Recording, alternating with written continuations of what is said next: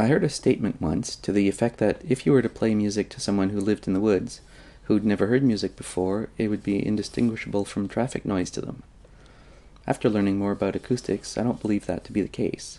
I think that our ear reacts to the natural harmonics of sound. Take, for instance, the harmonics in a stringed instrument. You have the primary tone,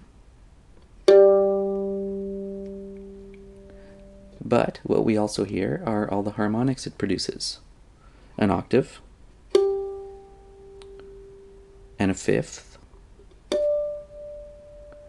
and a third. With these, you get a chord. And this sounds good to our ear as opposed to the latter sounds dissonant to us because these tones don't harmonize. Add in a few other harmonics,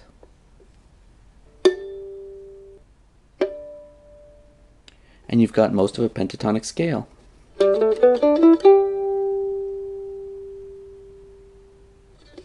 This scale is the most common in folk music all over the world and spans multiple cultures. It has the attributes that each tone can harmonize with every other one.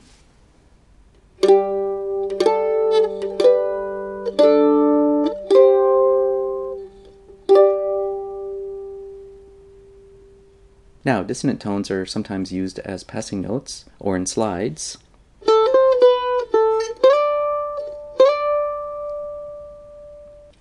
This teases the ear without offending it. Except for experimental music, for example new jazz or 12-tone classical music of the 20th century, dissonant tones are used in passing but are never allowed to linger for very long.